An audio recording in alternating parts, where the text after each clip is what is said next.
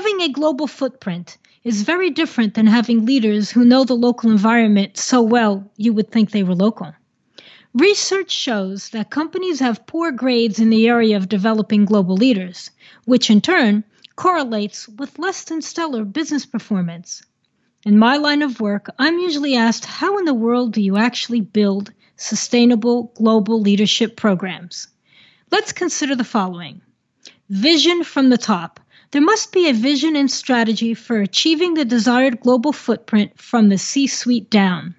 The global footprint must be in alignment with your organization's respective industry and must take into account the corporate culture.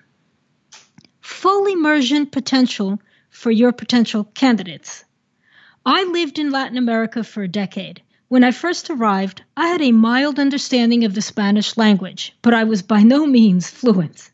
However, after a few months of being immersed into the local culture with no way of reverting back to my own, I quickly became fluent in the language and learned how things operated. This reality was nowhere near any classroom experience. Developing global leaders requires a similar immersion into the real world of local business. Leaders must understand the cultural ways of conducting business. As a company, there are many ways you can develop an immersion program for your selected talent by preparing them before they leave and then providing ongoing support in the form of setting up local resources, mentoring, sponsorship, and executive coaching. Most companies usually send their leaders overseas with very little training, if any, and most importantly, with little to no support services when they arrive. Think long term. Finding the right people from the beginning requires upfront time, but in the long run, it will pay off when you have the right person in the right location doing the right job.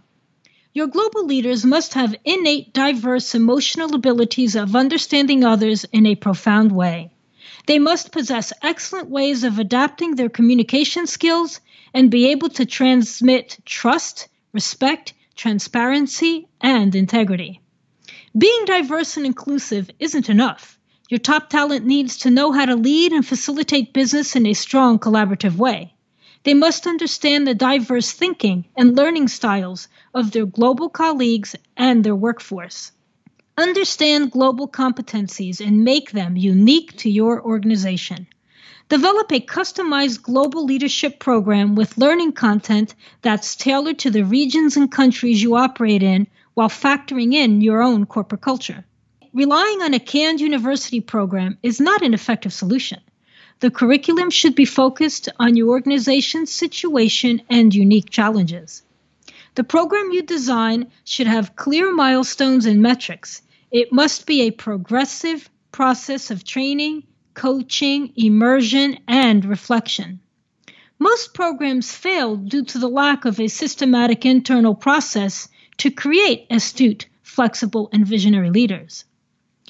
Define and address the critical competencies your global leaders must have. Never place a leader on a global assignment if they have not demonstrated the following: a global mindset, cultural intelligence, collaborative leadership skills, creativity, innovation, and vision. For more on global competencies, see my article, How to Spot a Global Leader, in my website's blog. Next, learn how to leverage global leadership opportunities. Many organizations do not include international assignments as a prerequisite for global leadership positions, and most importantly, they don't measure if the talent they hire have gained the core competencies to lead globally. One executive I interviewed had been on a global assignment for 5 years.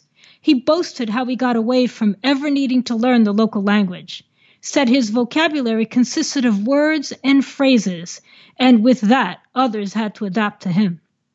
On the opposite, I interviewed another executive who spent his first year in Japan learning Japanese, observing the local business practices, and understanding how relationships took place.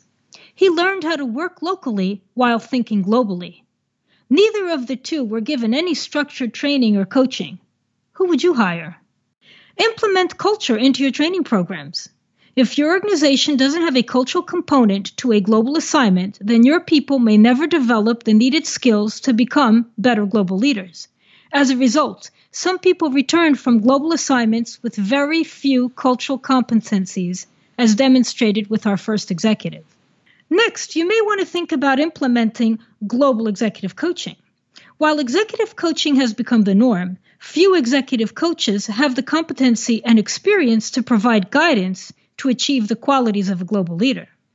An effective global executive coach will target specific issues associated with international work, much of which is focused on the hidden cultural dimensions that are not seen by leaders if they have not been trained in the field of intercultural interactions. For example, a developed, highly respected leader in the United States was sent to Colombia to meet with an executive of a global company.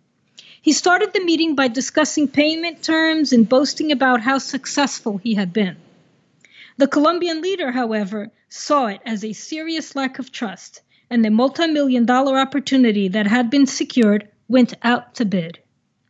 Had the U.S. leader included relationship building and planned his visit, he would have known that discussing terms from the beginning of a relationship is not the way to sustain great business relationships in Colombia. Be disruptive. Innovation comes from intentional disruptions from the normal way of thinking. There must be a deliberate effort to include talent who represents your current and future client base. If your work and revenues come from outside your borders, so should your talent. Hire talent that shows ability to see things from different perspectives and are willing to challenge the status quo. They may have been involved in multicultural affairs, studied abroad, lived overseas. They may speak various languages or may have hosted people from other countries. It's much easier to train and develop a person with a global mindset to develop functional expertise than it is to train and develop a person with functional expertise to have a global mindset. If your organization wishes to succeed in its global initiatives, it will need to do a better job of developing global leaders and building those global skills across the organization. The current hit-or-miss approach is too costly and inefficient.